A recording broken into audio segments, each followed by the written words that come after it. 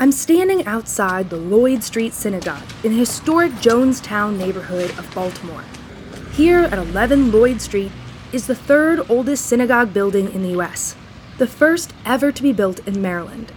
Over the course of its life, it served the spiritual needs of German Jews, Lithuanian Catholics, and Orthodox Russian Jews from Eastern Europe.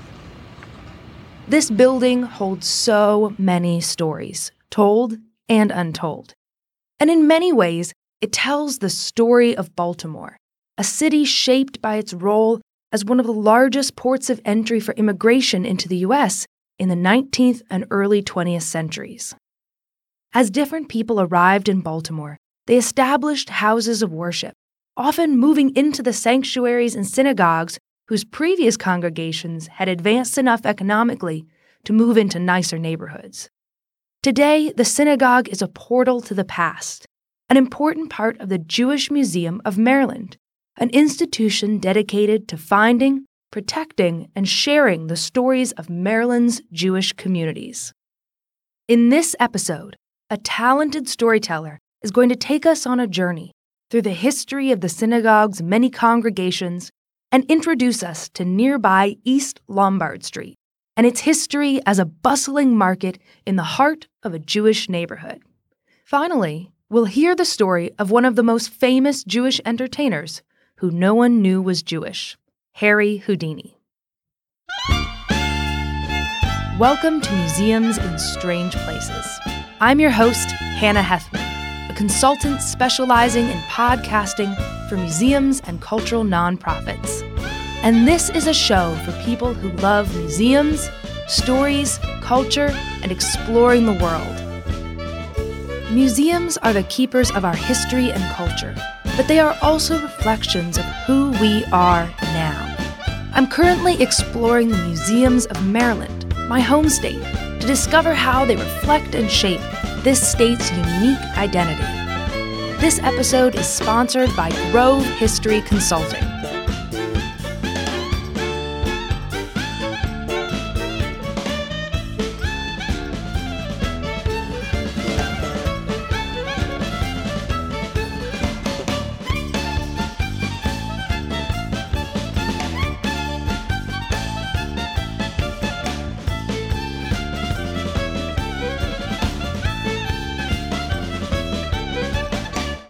The Jewish community came to Baltimore in the 1700s. This is Marvin Pinkert, director of the Jewish Museum of Maryland. However, they didn't have a permanent home. There were many reasons for this, one of which was that the Constitution of the state of Maryland said that you could not hold office or sign a contract or be a witness at a trial if you were Jewish, because you had to sign a Christian oath. Until 1826, when the document with the unfortunate name, the Maryland Jew Bill, gets signed. Its intent was good. The intent was to nullify that provision of the Constitution. And with that, they could now apply for this organization, what was initially called Nidchei Yisrael, the Scattered of Israel.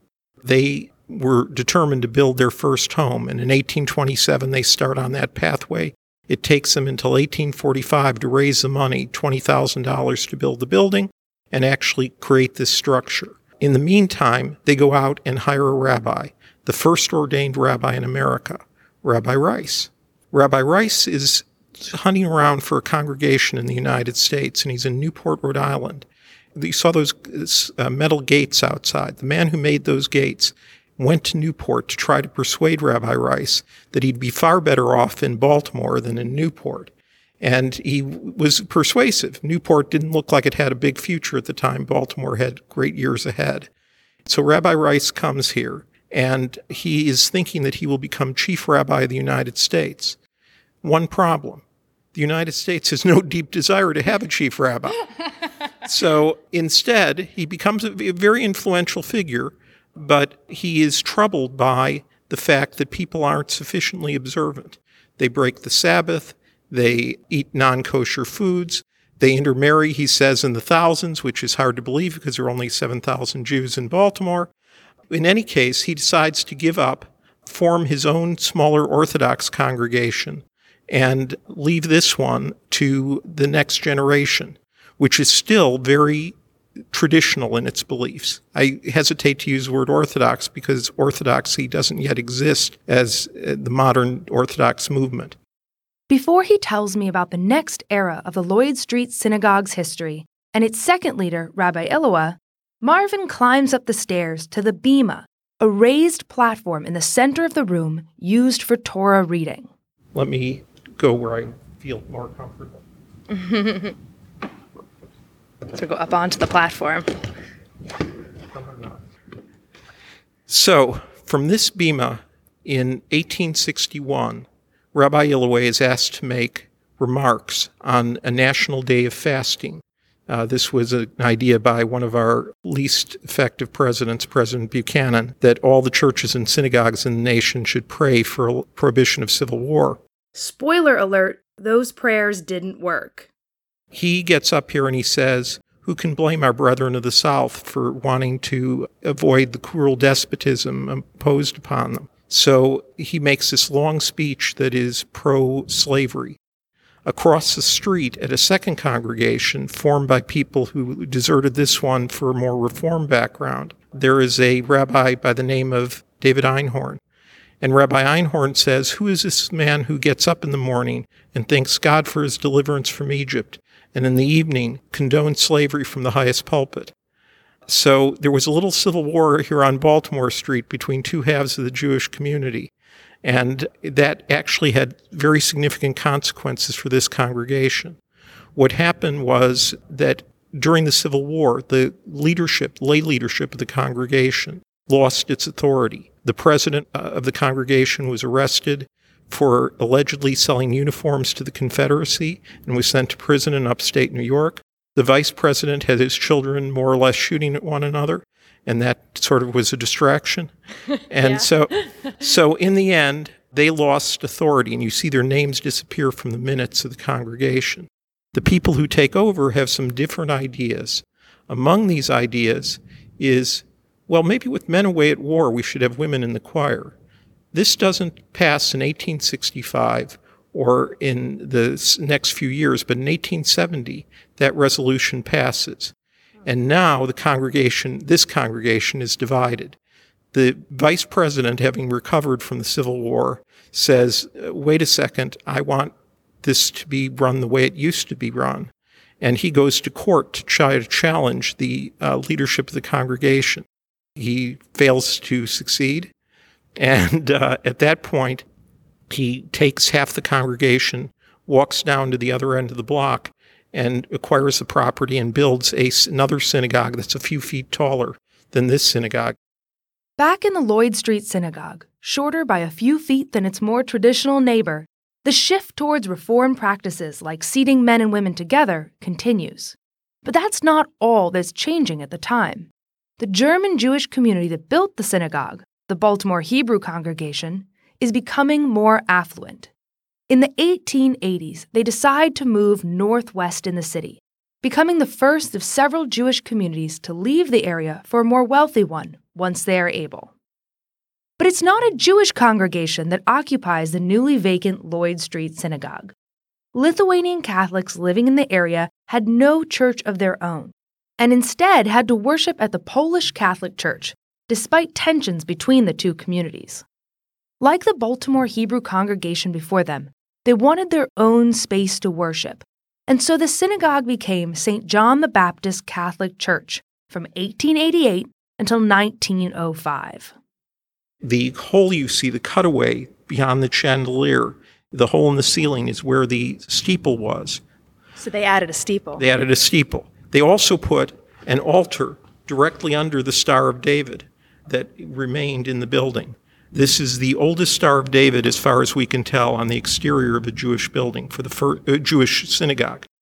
For the first time, people felt confident enough of their position in America to put a Star of David on it.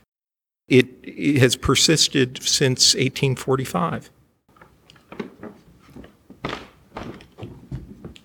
Stepping down from the bima, Marvin leads me down the stairs into the basement of the synagogue where, along with a historic mikveh for ritual bathing and a matzah oven, A small exhibit shares more of the building's history and the different congregations who made it their spiritual home. But before we hear the rest of this incredible story, I want to tell you about this episode's sponsor, Grove History Consulting. As you may know, podcasts require a huge time investment. This show is no exception, and traveling to museums costs money. If I didn't have sponsors, I wouldn't be able to keep episodes coming out. That's why I'm so grateful to Grove History Consulting for helping keep museums and strange places going. Grove History Consulting empowers history organizations to demonstrate their relevance and define their impact through exhibition development, education strategy, and writing. Tim Grove has been described as one of the most engaging, innovative, and entrepreneurial leaders in our field. He has years of deep experience in public history work and is the co-founder of the History Relevance Initiative. I had the privilege to work with Tim on several history projects during my time at the American Association for State and Local History, and I can personally recommend Grove History Consulting to any history organization looking to develop more effective education programs and engage visitors with relevant exhibitions.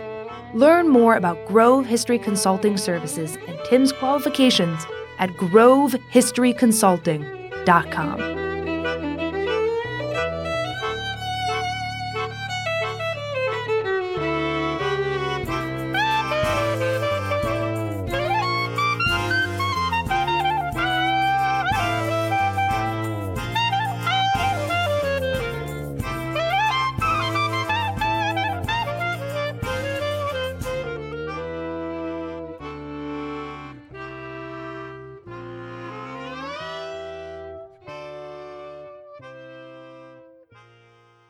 As I mentioned, in 1905, the Lithuanian congregation gains enough affluence to move northwest and is succeeded by a poor Russian Jewish congregation, which pays half as much for the building as did the Lithuanians, who paid half as much as did the original people who built the building. So as a real estate investment, the Lloyd Street Synagogue wasn't that great.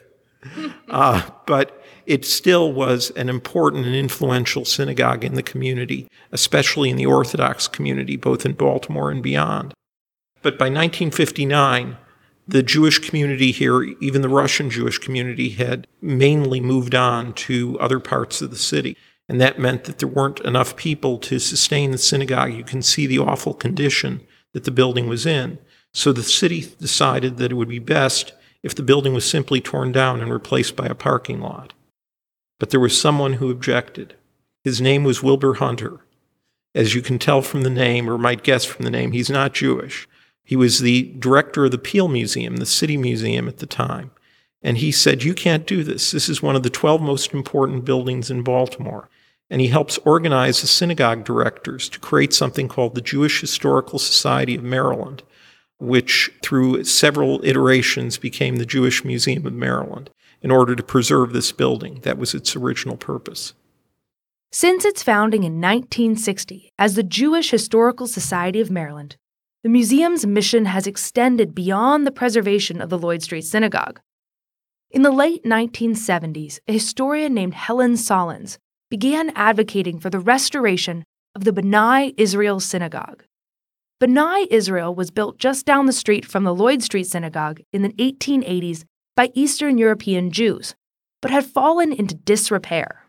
Thanks to the organizing efforts of Solins, whose grandfather had studied the Talmud at B'nai Israel in its heyday, a plan was created to not only renovate this younger synagogue, but to create a museum building for the Jewish Historical Society of Maryland, who would maintain both synagogues and create exhibits about Jewish history in the region. Today, B'nai Israel is the spiritual home of a growing congregation, and the Jewish Museum of Maryland is an established community anchor with a large collection and exhibitions that tell the story of everyday people.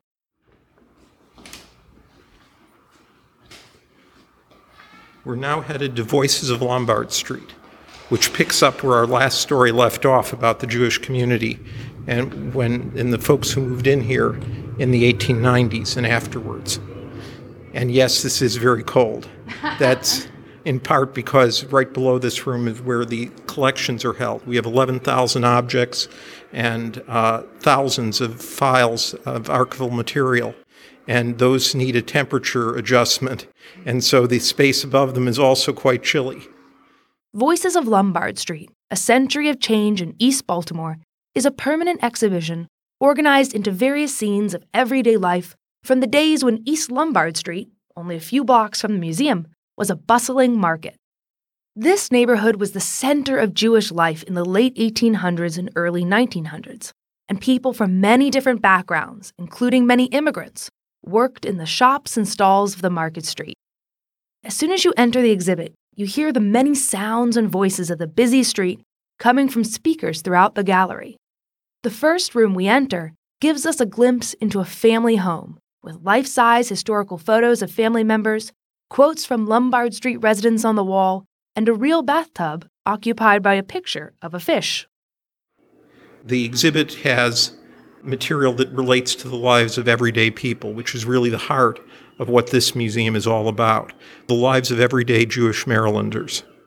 Quotes on the wall highlight the voices of these everyday people, including one memory that explains the fish in the bathtub. My mom used to make gefilte fish every Friday. She would go down to the fish market, which wasn't too far, just past the Jones Falls. And she'd buy fish and bring it home, and they would be swimming. And because the fish occupied the tub, God forbid we should bother the fish, we had to go to the public facility where they had showers. Her gefilte fish was absolutely out of this world. So Lombard Street is known for its row houses, which typically had on the lower level some type of small factory shop, and on the upper level, residences. And the factory floors were dominated in the turn of the 20th century by clothing shops, and these were the sweatshops of the era. Typically, they had German Jewish ownership and Russian Jewish workers. This section of the exhibit depicts the types of conditions under which people worked in the 1890s. Then we talk about the fact that the neighborhood was never exclusively Jewish. The original Jonestown actually had Little Italy as a part of it before it became a distinctive neighborhood. So people were in close proximity to each other. We also feature in this area of the exhibit a special treat for kids, which is the outhouse, since this was one of the last areas of the city to get plumbing. As we move through the exhibit, we see Lombard Street changing. Marvin stops at a depiction of the many shops and their owners in the mid-1900s. And this depicts the Lombard Street that people in my generation would remember. This is Lombard Street as a commercial boulevard, small merchants from one end of the street to the other. And it's where you came if you wanted really fresh chicken. Mr. Yankelov would dispatch the chicken right in front of you. And we depict Mr. Yankelov over there. It's also where Tulkov started making horseradish here. And so it had not only a distinctive look, but a distinctive odor. And it is a very warm memory for many people coming down to Lombard Street. And we mentioned some of the other types of businesses that were here. Hendler's Ice Cream. The Yiddish Theater was performed in this area. Also, it was the original home of the Jewish Education Alliance, which today we know as the JCC. And it was a lot about people who had just come off the boat learning how to assimilate into American society. This is also where we make our pan to Harry Atman and Atman's Deli, the oldest institution still existing in the neighborhood, now over 100 years old. It still makes great corned beef. I can tell you from personal experience.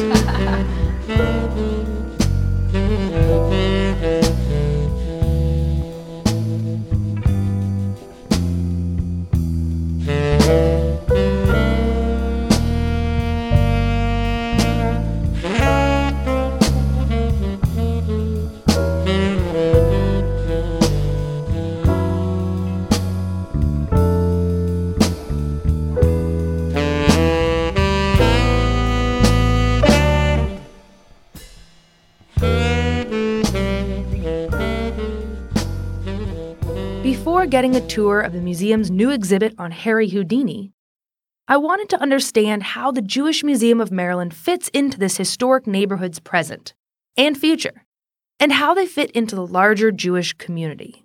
We are an anchor institution in Jonestown.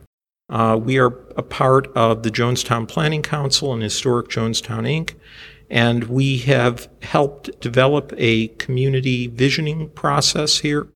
There's no successful Jewish Museum of Maryland without a successful Jonestown, just as there's no successful Baltimore region without a successful Baltimore City.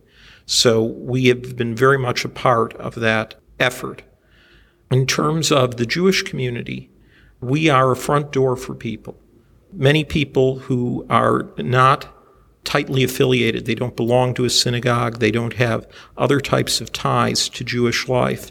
For a $10 ticket, they become a part of the Jewish experience.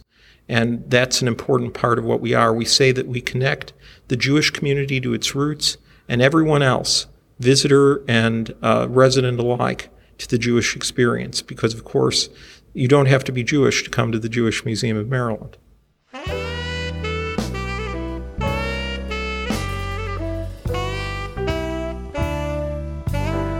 And now, as promised, the story of Harry Houdini, one of the most famous Jewish people that no one knows is Jewish.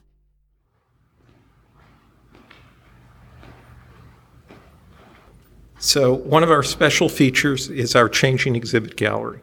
And every 3 to 6 months there's something new here. And this one is one of my favorites, Inescapable, The Life and Legacy of Harry Houdini. You may be wondering, what is this doing here? First of all, I have to explain that Harry Houdini is the son of a rabbi. And most people even people who know the name Houdini well, are not aware of that. But what does Harry Houdini, the great escape artist, have to do with Maryland? Marvin points me to a black and white photo, blown up to fill the wall in front of us. It's a photo of Charles Street in Baltimore, absolutely packed with people. You can't see Houdini in the photo. What you see are the 50,000 people looking at Houdini. If you think about it, I first saw this photo, it was about the size of a 3x5 card. And now you've got it blown up to the whole wall. Right. And you see the detail in the photo that you couldn't see before. And you wonder, how did 50,000 people in 1916 even assemble on Charles Street, given that there are no easy mass transit vehicles? There are few streetcars that are completely locked in this traffic. But it's not clear how all these people arrived. And you also notice that there are people doing things far more dangerous than Houdini is doing. They're standing on the ledge to watch Houdini. He at least has ropes around him. Over 27 years, Houdini performed almost 100 shows in Maryland. But it was another magician's performance that sparked the idea for this exhibit. It's here because of an unusual set of circumstances. We had a gap in our calendar for this summer, and I ended up at Artscape last July, and I'm sitting there trying to get out of the heat, and I escape into one of the theater spaces that's there, and I'd be willing to see anything in that theater space. And what shows up is a magician by the name of David London, and I'm sitting there sweating, thinking about what am I going to do next summer. And suddenly the thought goes through my head. I remember from my American Studies class that Harry Houdini was the son of a rabbi. And this man standing in front of me looks like he might be an interesting candidate to be a guest curator. And so on a whim, I write to him and say, have you ever thought about doing an exhibit on Harry Houdini? And he writes back and says, well, I gave my bar mitzvah speech on Jews and magic, so yes, I have. He did this as a labor of love, and it is just wonderful because he was, of course, already connected with the Society of American Magicians, which gave him access to all the collectors who have in their basement little pieces of Houdini memorabilia. And so as he went around the country doing his act, he would stop by these small museums, I put in air quotes, and would try to persuade them that they should share with us a few pieces that they had. And eventually the few pieces became an entire exhibit. Well, Harry Houdini was perhaps the most famous man of his time. It's certainly the most famous celebrity of his time. And most exhibits that have talked about Houdini, and there have been several, there are about 150 biographies, 2 movies, and documentaries, but most of it focuses on the period in which he is Harry Houdini, the great success. Our exhibit's divided in 2. The first half is his first 26 years of life, where he is Eric Weiss, the struggling person who tries to transform himself into Harry Houdini, which is his greatest trick of all. And the second 26 years are represented in the second half of the exhibit. So it gives a little more balance to the story and tells you that he did not become Houdini overnight. Eric Weiss is born, Harry Houdini is invented. One of the challenges that David faced in putting together the exhibit was that Harry Houdini tells many stories about himself, and only some of them are true. He was a master marketer. But with the help of some other researchers, including David Saltman, who was here last week speaking, he got to some interesting facts. We start in Budapest, which is where Harry is born. Like Marvin points out, our leading man becomes Harry Houdini, but he's born as Eric Weiss in 1874. At age 4, he comes to the United States.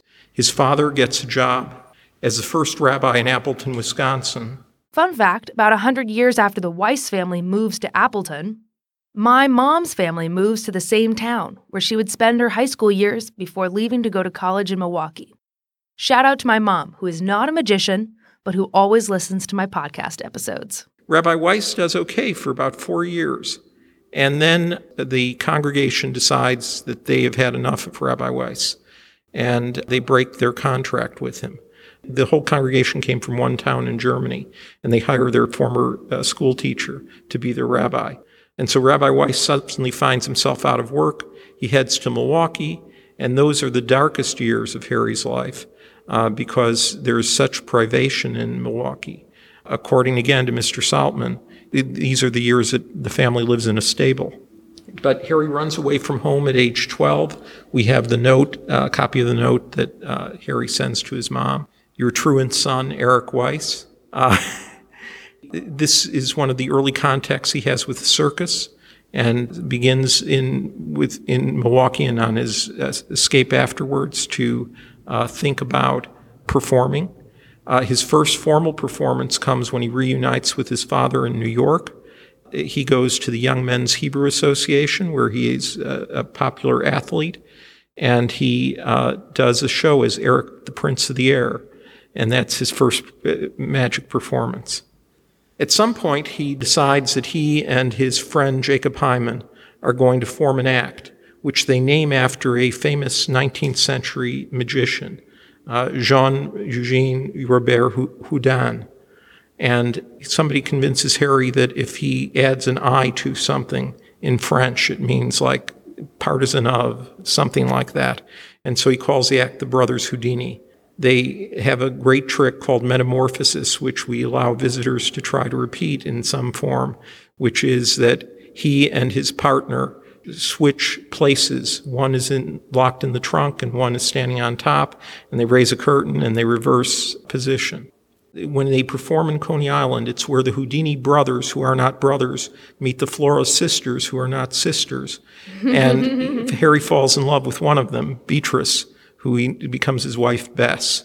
And Bess Houdini is, for the rest of his life, will be his partner. He comments that Bess fits into the trunk a whole lot better than Jacob does, and so she becomes part of the act. In the 1890s, Harry tries everything in the entertainment business to keep himself alive. This is about the period where he worked with Welsh Brothers Circus. You notice a small, thin diary is Harry Houdini's diary of his travels with the circus. And we've turned it to the page for his first trip to Maryland. And I have to tell you, things did not work out so well. So you see September 22nd, arrive Cumberland, and then it goes through and it says, rained hard, no dinner. Ooh. So he was literally starving on his first trip to Maryland. But he tried, some people called him the nickname Dime Museum Harry because he performed at dime museums, the lowest form of entertainment in this period. He was also a snake oil salesman in medicine shows. He went to the 1893 World's Fair, and he had variable luck as in vaudeville. until he met a man by the name of Martin Beck. Martin Beck says, basically, Harry, as a magician, you're one of 1,000, but as a handcuff artist, you're one of a kind. And he persuades Harry that he should focus on his escapes rather than on his magic. And that turns out to change Harry Houdini's whole fortune. He will bring magic back into his act later on, but his claim to fame, literally, in the period of the early 1900s, is his work as an escape artist. In terms of escapes, we managed to have quite a wide collection. Wow, look at all that stuff. That's all. Handcuffs and picks and locks, some of which are monogrammed with an H in the middle of the key for Houdini. And somebody managed to save a bobby pin that they claimed Houdini used as an escape lock. The large crowbar is part of how he got out of the crates. That when he would get dropped in the river, locked in handcuffs in a crate, he did need a crowbar to lift out the wood on the other side. Wow, that's a great collection of tools. And we illustrate, one of his escapes is from a milk can. We illustrate what it took just to crouch into the milk can. Not everyone can do this. And certainly I can't. Look at that, how fun.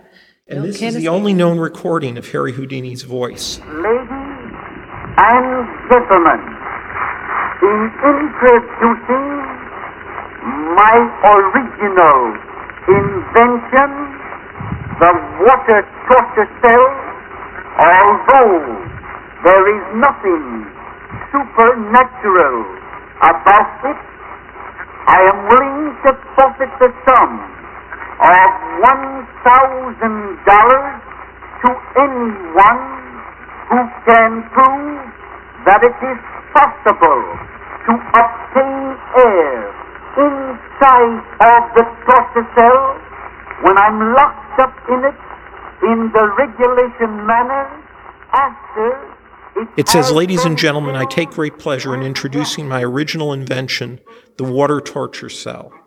And we have an original Harry Houdini straitjacket on display, as well as many of the posters used in his challenges.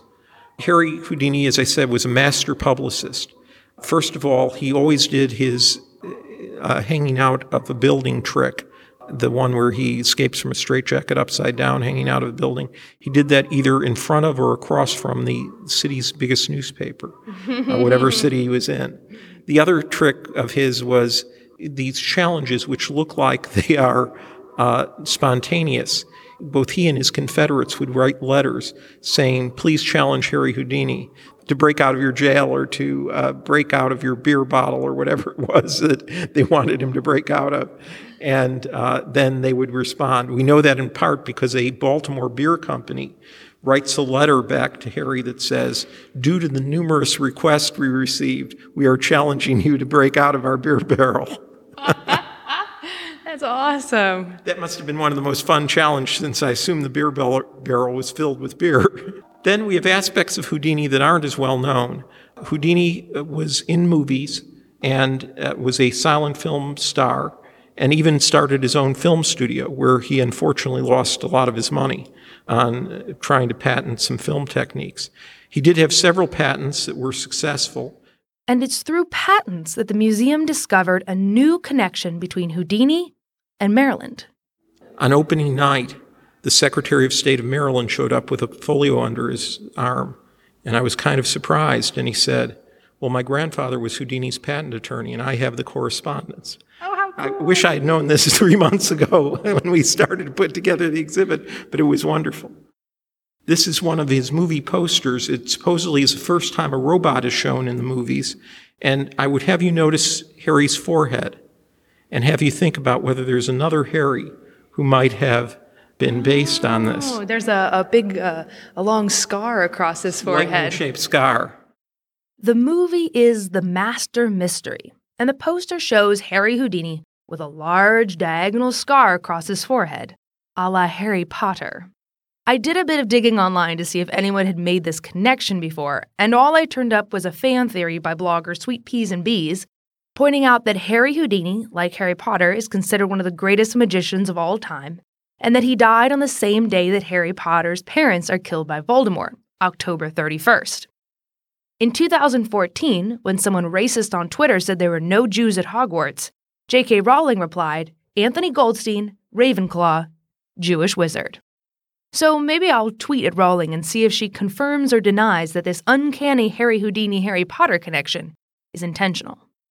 Harry Houdini obviously didn't have any real magical powers, but that didn't stop a giant among British writers from telling Harry that he was a wizard.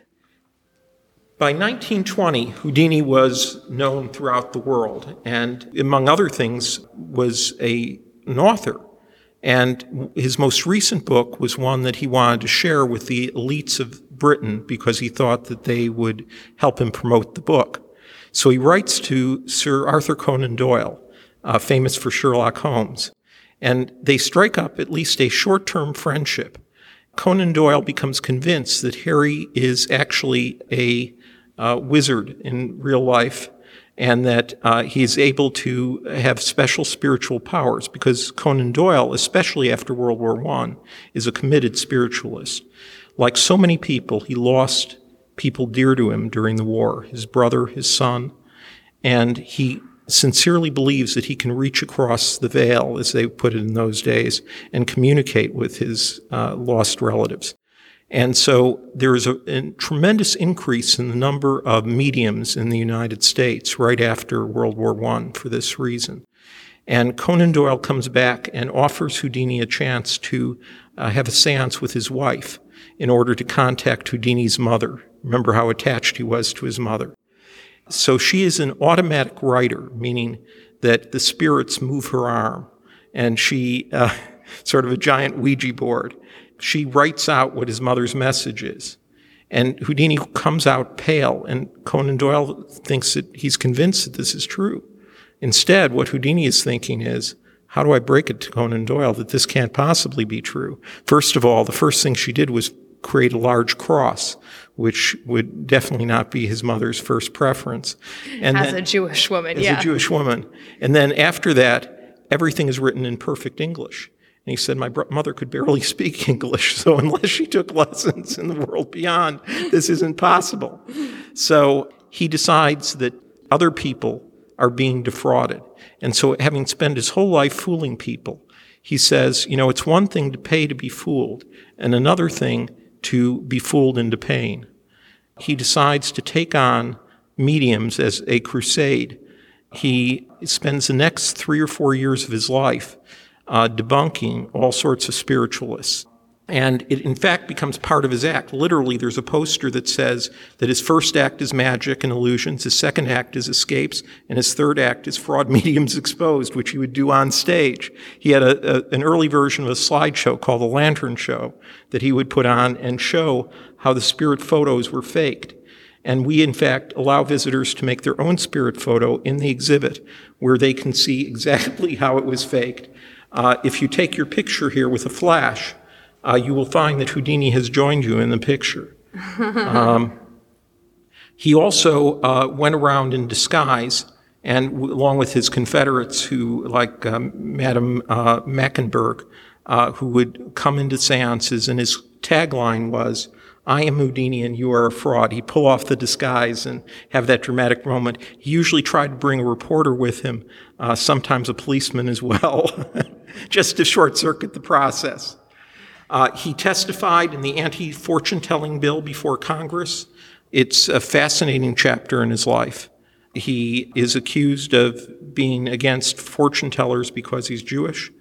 And so when I entered this exhibit, I asked myself, did anyone actually know in his own lifetime that Houdini was Jewish? And the answer is most definitely yes. Not always for good reasons, but they did. Then the last sections of the exhibit deal first with Houdini's death.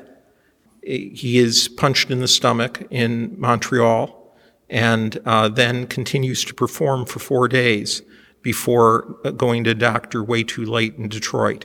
And he dies on Halloween, 1926. That is made for legend.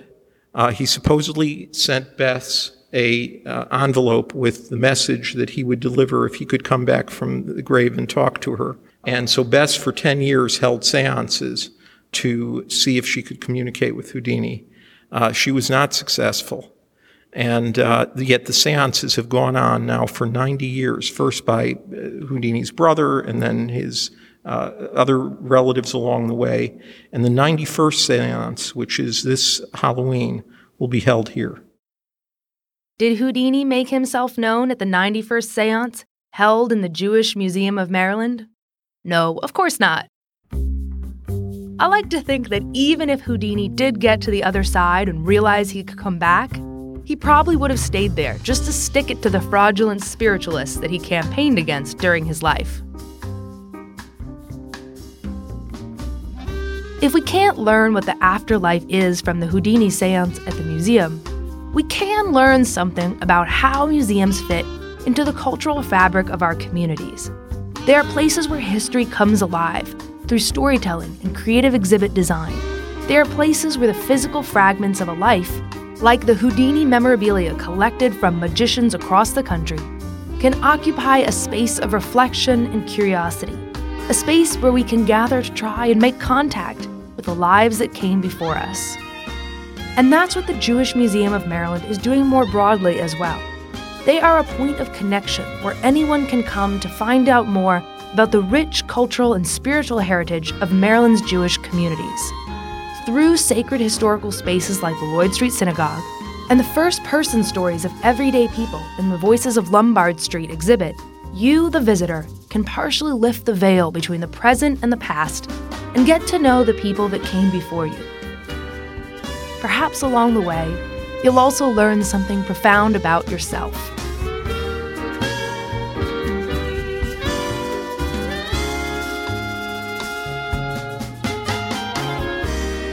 Thanks for joining me on this adventure as I explore Maryland's museums.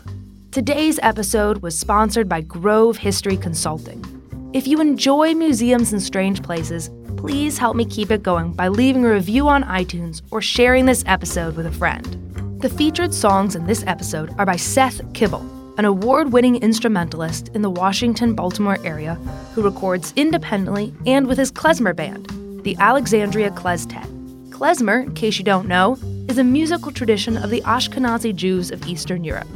Find more of Seth Kibble's music, information on the topics discussed in this episode, and pictures of the Jewish Museum of Maryland on my website, hethman.com. That's HHETHMON.com.